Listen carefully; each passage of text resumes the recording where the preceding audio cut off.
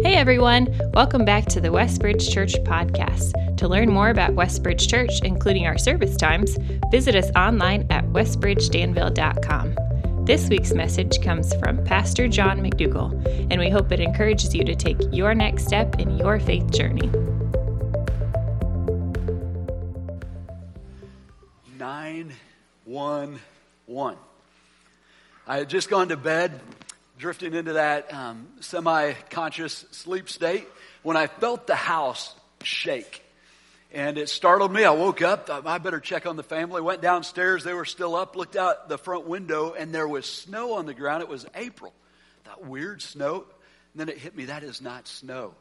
That is insulation from our attic in the front yard. The roof is off. And immediately I was in a daze, but I thought, I've got to call the fire department. It was storming hard, and so I ran to where we kept the phone book. That was pre-cell phone days. And I'm looking for their number, and I could not find it. And finally I'm like, babe, what's the number to the fire department? And she did what she continues to do today, save my bacon. It's 911. God in His providence has given us a 911 for our soul.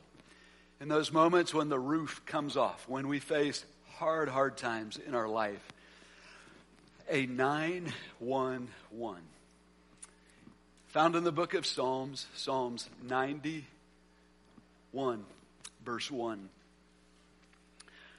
Precious truth. It reads this way: whoever dwells in the shelter of the Most High will rest in the shadow of the Almighty.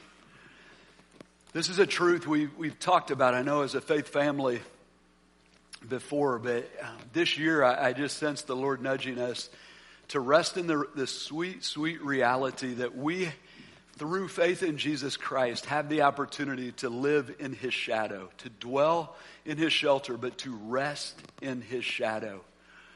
The possibility of every moment of our life to live in His shadow. You think when you're in someone's shadow, you're close to them. You say, well, John, how does this play out in my life and in my hard circumstance and in the situation that I am going through?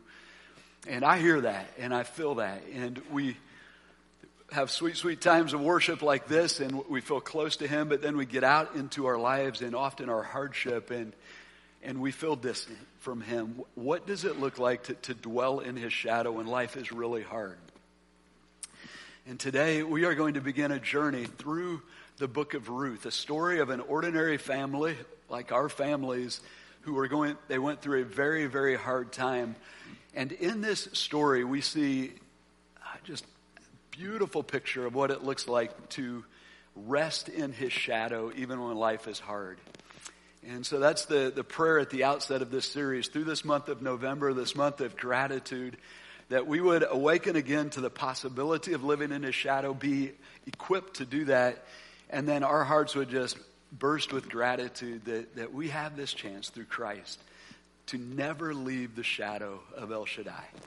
And so today we're going to start chapter 1. And what's interesting about this chapter, we see 3 truths that we can pack with us in our own faith journey. 3 truths to know and then to apply to our lives. And so the author opens up this way. It says, in the days when the judges ruled, there was a famine in the land. And so right off the bat, he's giving us a historical context. Where are we in the history of God and the history of man? And we know this is in the days when the judges ruled. So you remember God chose His people Abraham, brought them, we're past the days of Moses. The Exodus has happened. Joshua led the people into the land that God promised them, and now Joshua has just died. So Joshua is dead, and there's a season of several hundred years when there was no king. So from the time of Joshua's death to the time of King Saul's coronation is where we are. This is the days when the judges ruled. And when he says there was a famine in the land, it's significant. This was a season of great highs and lows for God's people. And the famine represents both physical problems but also spiritual problems, which are summarized, great summary, if you go to the book of Ruth and then one page back to the last verse of the book of Judges, you see a summary of this time of the Judges. It says, in those days Israel had no king. Everyone did as they saw fit. And so you have people pretty much just doing what they think is right in their own eyes, which leads them astray. So remember, they're under the Mosaic covenant. And this was a covenant, a promise God made with Moses, through Moses to his people, which in Deuteronomy 28 had some very clear blessings and curses. We are no longer under this covenant. We're under the new covenant that Christ established, Jesus established when he was here. But then you can read the specifications of the law here. And the promise, though, the blessings and cursings, it happened this way. If you obey the covenant, you will receive these blessings. One of them was physical prosperity. You would not have famine. You would have plenty of rain and food. But you would also receive, if you disobeyed these curses, you would experience cursing, and one of the curses was famine. And so, as you read through Judges, and as kids, we always love studying Judges in Sunday school, right? Because it is high action. I mean, Israel, sad, they would drift from the Lord. He would discipline them, allow curses to come into their lives. They would repent, turn to Him. He would honor His word and bring blessing unto their lives through a judge. He would lift up a judge, a guy like Samson or Ehud or Jephthah or Deborah. And then they would turn back to Him, follow Him for a while, and then they'd drift again. So as we come to Ruth, we are in a season of drift, right? That's what the author's telling us right off the start. They are in a famine. It's not a good day in Israel at this time. And we'll... in this text, again, what our author will do is walk us through 3 scenes. He'll pause at these scenes and give us a truth to carry with us in our own lives, helping us live in His shadow. So the first scene is leaving home when life hurts, is the title you could put above this scene. Verses 1-5 says, in the days when the judges ruled, there was a famine in the land. So a man from Bethlehem in Judah, together with his wife and his 2 sons, went to live for a while in the country of Moab. We know Moab is straight east, about 50 miles. You go past the Dead Sea, and it's up on a plateau, a fertile bit of land. It's where, if you remember, Abraham and Lot, it's the land that Lot chose, and Lot's descendants. The man's name was Elimelech, and his wife's name was Naomi. Elimelech means, my God is king, and then Naomi means pleasant one, yeah. So the names of his 2 sons were Mahlon and Chilion, which means sickly and frail. So not what you want to be named, but possibly describing their state being born during a famine time when maybe they were malnourished or mom was malnourished. They were Ephrathites, descendants of Caleb from Bethlehem, Judah, and they went to Moab to live there. Now, Elimelech, Naomi's husband, died, and she was left with her 2 sons. The author states this in just a sentence, but man, this is... As readers, we pause and wait a minute. Okay, well, what happened? Husband is gone. And, in this culture, a husband was someone that you relied upon for security, for stability, for income, especially in this culture. Now, she's in a foreign land without her husband. But there's a glimmer of hope. Her sons are with her. They married Moabite women, one named Orpah, the other Ruth. Some commentators quickly jumped to, they should not have done this. The author here is careful, and I think I would agree with the commentators that feel that this is not good, bad, or indifferent. He's just stating fact. They married women who were there. After they lived there for about 10 years, both Mahlon and Chilion also died, and Naomi was left without her 2 sons and her husband. If you had asked Naomi, this mom, what do you hope, what do you pray your life will look like and the life of your family will look like in the years to come? This is not it. And you just picture the instability and the stress and the concern, worry that she's feeling, even as they have to deal with the famine. And can you imagine having to decide who eats today in her family? And today it's just the kids, but then knowing tomorrow we've got nothing for these kids. To the point of we've got to move. And we've got to move to another country and pick up from our family, our friends, all that we know, stability, the people that we love, and we've got to go to where there's food. We have no choice. But at least we have each other, right? Those are those times as a family, you just huddle together and like, we're going to get through this together. But they get to that place, Moab, and she loses her husband. And then loses her boys. And we know that they were there. It's interesting in the text, it says they were going to go for just a while to Moab. It becomes a decade. But over this decade, as they've settled down and no grandkids are coming.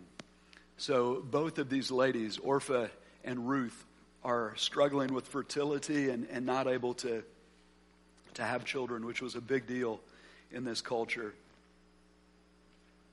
And then even as Naomi is processing this, just to think that where the nation of Israel is at, and this family is suffering the collateral damage for a nation that is drifting from the Lord. And it is just, it's a sad scene in these moments. Naomi leaves her home, loses her husband, loses her kids, childless, poor, destitute, a widow, brokenhearted in this foreign land.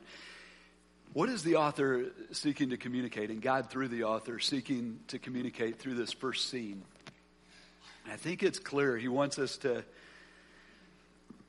be reminded that life hurts. Things are not as they should be here, and that we will all suffer loss. He doesn't assign this family blame, although we know that we are all sinners and they too are sinners, but we suffer loss not always for our own bad decisions, but sometimes for the evil decisions of those around us. We do ultimately, all those flow back to the sin that Adam committed and that we share. We have a sin nature. We make sinful choices. We live in a world where people make sinful choices, and it leads to pain. It leads to suffering. In this first scene, leaving home when life hurts, I think the author wants us to just pause and sit with this mom, this wife, this daughter, and hear her cry and hear her sobs. Heartbreaking with sadness, fear and anxiety filling up her mind. The hopes of what she thought life would be and longs for life to be are gone.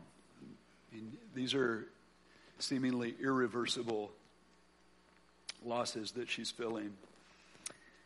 It's here God, I think, wants us to face that uncomfortable reality that we will all suffer loss.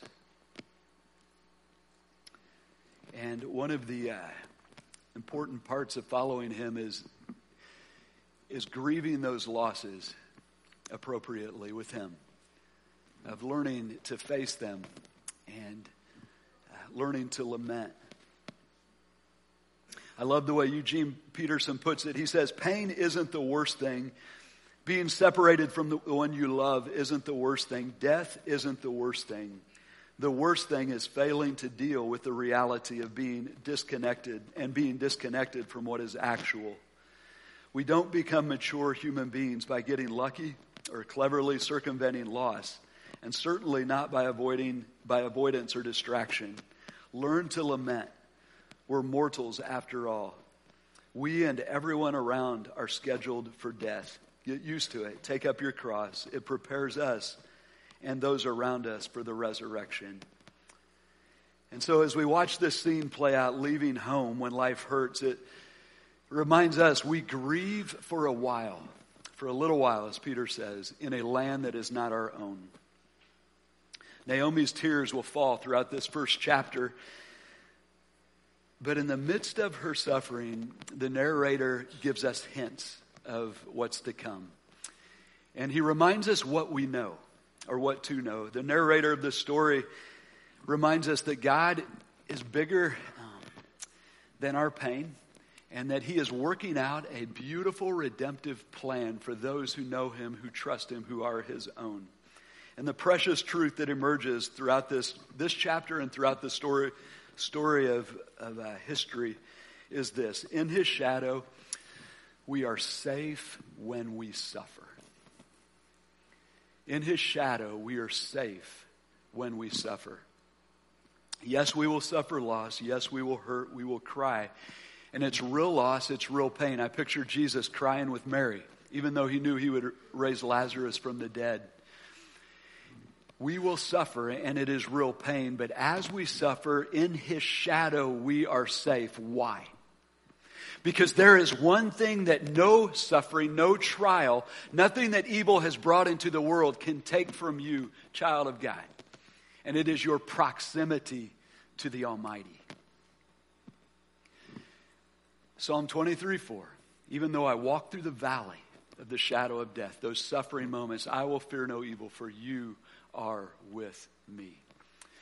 Friday night, Tam and I had the opportunity to go back to being mom and dad as Wes and Janae let us watch the kids as they were having their worship party.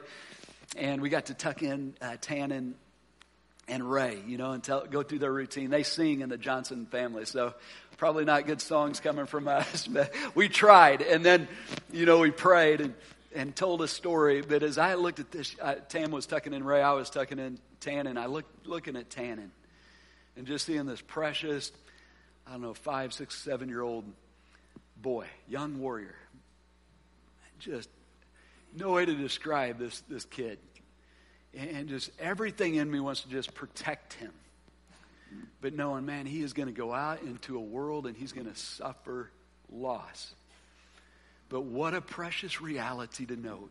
As he suffers, he is safe in the shadow of Almighty. Amen? Nothing to fear, you guys. Nothing to fear. But the next scene, we move to, their story is not over. Neither is ours.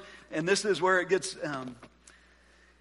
takes a surprising turn. Scene 2 is the crossroads, surprised by love. Verse 6 says, when Naomi heard in Moab that the Lord had come to the aid of his people by providing food for them, she and her daughters-in-law prepared to return home from there. With her 2 daughters-in-law, she left the place where she had been living and set out on the road that would take them back to the land of Judah. Then Naomi said to her 2 daughters-in-law, go back, each of you, to your mother's home. And she gives them this blessing. May the Lord show you kindness. And it's the word hesed, which is really important in the Old Testament. It's hesed love, the loyal love, usually described of God. May the Lord show you kindness as you have shown kindness, hesed, to your dead husbands and to me. May the Lord grant that each of you will find rest in the home of another husband. In this culture, if you wanted rest, and it's the word of settled stability, you had to find it in marriage, in the home of a husband. Important word in the book of Ruth is rest. Then she kissed them goodbye and wept aloud and they said to her, we will go back with you to your people. But Naomi says, return, my daughters, to your home. Why would you come with me? Am I going to have any more sons who could become your husbands? Return home, my daughters. I am too old and to have another husband. And even if I thought there was still hope for me, even if I had a husband tonight and then gave birth to sons, would you wait until they grew up? Would you remain unmarried for them? No, my daughters, it is more bitter for me than for you, because the Lord's hand has turned against me. Is that true? As she's describing it, has God's hand turned against her? We'll go on to find out, but this is definitely what she's feeling. This is her perspective of what's happening. At this, they wept aloud, and Orpah kissed her mother-in-law goodbye. Some commentators would feel as Orpah goes back, this is like a lesser thing, but this is actually the writer, the author of this doesn't say this is a wrong thing to do. This would be the ordinary or wise thing to do. But Ruth is an exception. Ruth clung to her. It's a word of devotion and just deep emotion. Look, said Naomi, your sister-in-law is going back to her people and to her gods. Go back with her. And so Naomi tries to pry this girl off of her, and she's like, look at your sister. She's walking back down the road. She's going back. Follow her. But Ruth replied, don't urge me to leave you or turn back from you. And now this what has become a very well-known statement of love, an expression of love. She says this: where you go, I will go. And where you lodge, where you stay, I will stay. I will be with you wherever you stay. Your people will be my people, and your God, my God. Where you die, I will die. Someone may have thought, hey, I'll go back with this lady. She's going to die in a few years. When she's dead, I'll go back to my own people and my own home, and I'll carry on, get a husband. And she's like, no, I'm going to die where you die. And there I will be buried. May the Lord, and she makes an oath, may the Lord deal with me, be it ever so severely, if even death separates you and me, if I'm not buried next to you. When Naomi realized that Ruth was determined to go with her, she stopped urging her. When the loyal love of God meets us at the crossroads of life, tough moments of life, it's a precious gift, isn't it? Ruth has nothing to gain, everything to lose going back with Naomi to Bethlehem. It's all risk and very little chance of reward, unless, of course, Yahweh is good for his word, providing for those and blessing those who choose to love as he loves. Scholars feel that this statement, and specifically the statement in the middle, which in Hebrew literature you often know chiasm, it's the middle where the author is making the main point. When she says, your people will be my people, your God will be my God, is evidence of her conversion. That Ruth has come by grace through faith in Yahweh to salvation. She is trusting him as her Savior. And the evidence of this is also this loyal love, this Hesed love that is flowing from her. But what's beautiful about this picture too is you see Ruth, Naomi says, find rest with a husband. This is the normal way that you would find rest, that you would find peace, that you would find this settled place, safety, security. Find it with her husband. But as Ruth chooses to follow the way of love, and a sacrificial love and a radical love, this Hesed love, this loyal love that won't let go of this grieving widow, her mother-in-law, she is showing us what it looks like to rest in the shadow of El Shaddai. Beautiful picture. You say, how can we show Hesed love to the people around us? And the truth here is, in his shadow, we are free to love. Right? As we worry about our security and all those things, we're tempted to hold on to what makes us secure, what we would, the things of this world. But as we rest in his shadow, we are free to love sacrificially, as he nudges us to go love, even at risk of our own well-being, to go do that. We are free to love as we rest in his shadow. The Hesed love we see in Ruth is but a shadow of our God's Hesed love, isn't it? And this beautiful picture of this, of Ruth holding on to her and just saying, I'm not going to leave your side. I'm with you. I'm going to be with you till you die, is but a glimpse of the Hesed love of the one who says to us, I will never leave you or forsake you. The one who says, Jesus, at the end of the age to us as disciples, as you go make disciples, I will be with you to the end of the age. And what a gift to know that we have the Hesed love of the living God pursuing us, surrounding us, and it frees us to love like that, doesn't it? It also stokes something in us. I don't know if as you listen to this and see this, thinking back to the times in your life when someone has shown this Hesed love to you, and what a treasure that is. Where God put it on someone's heart to just be sacrificially loving and loyal to you. And I know as I look out, I see faces of you have expressed this to Tam and I here in this church family. And I was challenged to, as we begin this Thanksgiving season, man, what a great thing just today as God brings someone to mind who has loved you with this loyal love, to say thank you and shoot them a text or just, hey, thank you, and to thank the Lord for them. But do you feel this stoke in your heart to go share this love with someone, a Naomi, somebody who's suffering in a hard time?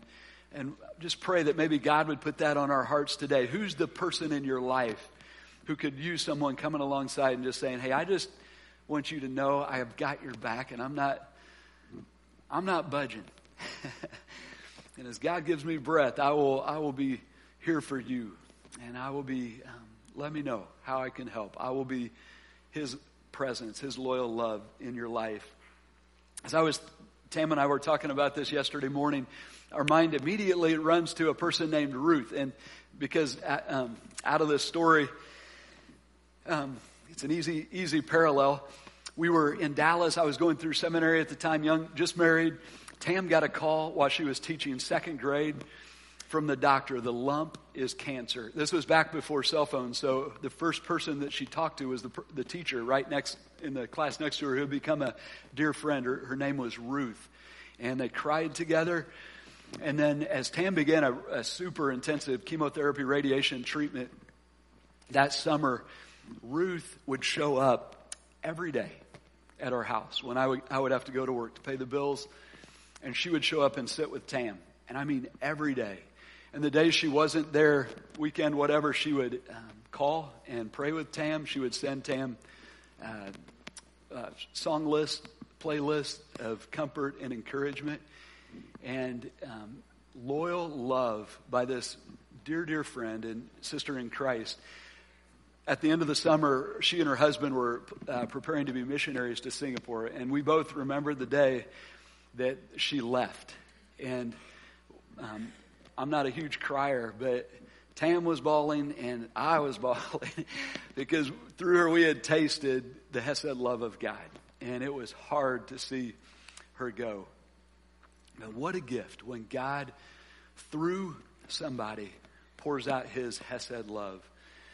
When we are resting in his shadow, we are free to love, aren't we? A beautiful picture of that, and encourages us to express that love to those around us. And then the scene number 3, as the story plays on, I can imagine it being kind of a quiet walk from then on to Bethlehem. Ruth is just like, Naomi, stop trying to get me to not go with you. And Naomi probably feels responsibility now for Ruth. And you can imagine Ruth going into this. She's a widow too, but now she's a foreigner in Israel. And so it's not looking good for her either. So they walk on, and scene number 3, this is the barley harvest, and the overarching reality coming out of this. It's not over. The barley harvest is not over. Verse 19 says, so the 2 women went on until they came to Bethlehem. And when they arrived in Bethlehem, the whole town was stirred because of them. The women exclaimed, can this be Naomi? Don't call me Naomi, which means pleasant or lovely. She told them, call me Mara. And that word means bitter, because the Almighty has made my life very bitter.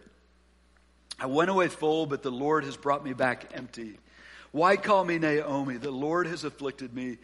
The Almighty, Shaddai, has brought misfortune upon me. And then the narrator pans back and he says this, and this is where we are allowed to see a higher thing going on, or a bigger picture going on. So Naomi returned from Moab, accompanied by Ruth, the Moabite, her daughter-in-law, arriving in Bethlehem, and here's the phrase, as the barley harvest was beginning. This is significant, a literary technique. He started with what in verse 1 of chapter 1? There was a famine in the land. How does he end? There was the barley harvest was beginning. In Bethlehem. What does Bethlehem mean? There's irony in the famine being in Bethlehem. It means house of bread. And so what is he saying here? What is he hinting to us as readers? And if Naomi would see it, it's not over. It's not over. All that Naomi can see, she's hurting, she's lost hope, and all she can see is the bitter life that God has allowed her to experience. And so she's saying, change my name. Like, it's over. Change my name. Make my name Mara. Make it bitter. It's over. And yet if she would just see it, God is at work. Something bigger is playing out. He is big enough to take even her pain and transform that, redeem that into something beautiful, bring beauty out of ashes. This is our God, and he hints at it this way. There's bread again in Bethlehem. There's bread again in Bethlehem. It's not over. Don't change your name, Naomi. The Almighty is at work in your life. Today, guys, I felt this was the burden of the text for us as well. It's not over. As you hit those moments of suffering in your life, hard moments of life, whatever life turns out not the way you wanted it to turn out, know this. We walk with a God, we serve a God, and in the shadow of El Shaddai, we know it's not over. What do we know about Naomi's story and Ruth's story? Well, we know this, that they have no idea right now. In a few short years, a king is coming who will put to end all this craziness that's going on in the season of the judges. He will be a king after God's own heart. He will be a king that will be born in Bethlehem, and he will be a warrior such that the women of Israel will sing songs about this guy. And he's going to bring in a kingdom. His name is David. That will be the glory days of Israel. And Naomi, he's coming through your line. He's going to be your grandkid. Through Ruth. You're childless, you think it's over. It's not over. Isn't that awesome? But what do we know about this? It gets even better. Naomi, if we told you this right now, it would blow your mind and you would call us all liars. But David's not the end of the story. Through David, another king is coming who is the Savior of the world, the Messiah, the hope of the world. He will save your sin. He will save the sin of every other human who comes to him in faith. The Messiah, Jesus Christ, will be born in your town, Bethlehem. He will be the bread of life, and he will be through your family line, Naomi. It's not over. There's a barley harvest in Bethlehem. Amen? Guys, God has just given us through this story a picture that he is working out his redemptive plan. And there is nothing, no evil, no suffering can stop it. And when suffering hits our lives and we hit those hard moments, where do we turn? What do we do? How do we respond when we're in that daze and wondering, man, my life is over? 911. 911. 911. Psalm 91:1. Whoever dwells in the shelter of the Most High will rest in the shadow of El Shaddai, of Almighty. How can I rest in his shadow? It tells us the story of Ruth. It's like this. Let this story encourage you and remind you that when you go through those hard times, when you must leave home, when life does hurt and when life will hurt, know this to be true. That you are safe in your suffering. And know that in his shadow, as you rest in his shadow, that you are free to love.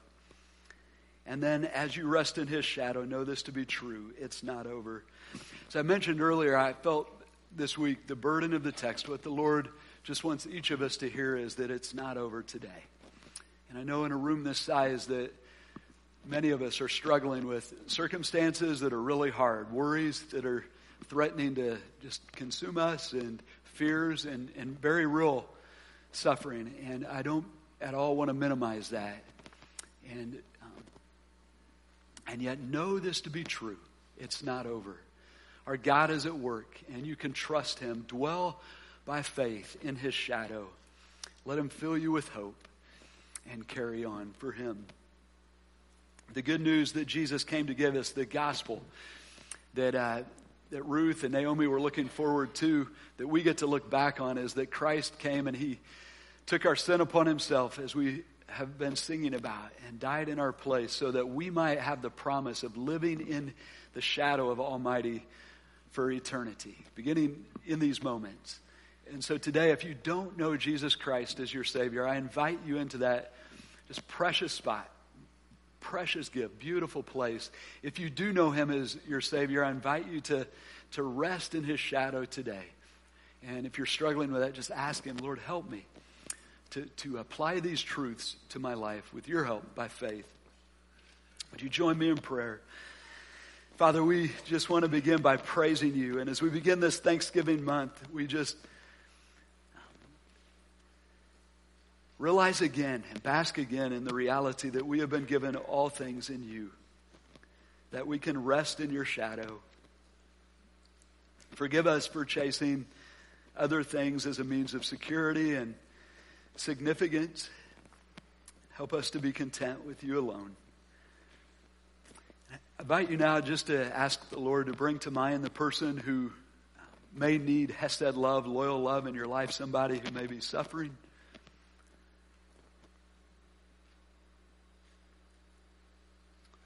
Lord, as you bring these people to our minds, help us this week to be your presence to them. Thank you for, even in the midst of our own uncertainty and hurt, to give us the freedom to love as you love. Help us to be your presence to these people, Lord. And right now we lift our eyes to the beautiful future that you've prepared for us. Thank you for this story from Ruth of two ladies who, as they head back to Bethlehem, really have a very bleak future ahead of them. And yet what we know is it's beautiful beyond comprehension. And we know that's our story as well, Lord. We thank you for the hope we have in Christ. Fill us up with that today as we go. We pray this in Jesus' name. Amen. If you were encouraged by today's talk and believe it would be helpful for others, please be sure to subscribe or share. To experience other messages or find helpful resources, visit us online at westbridgedanville.com.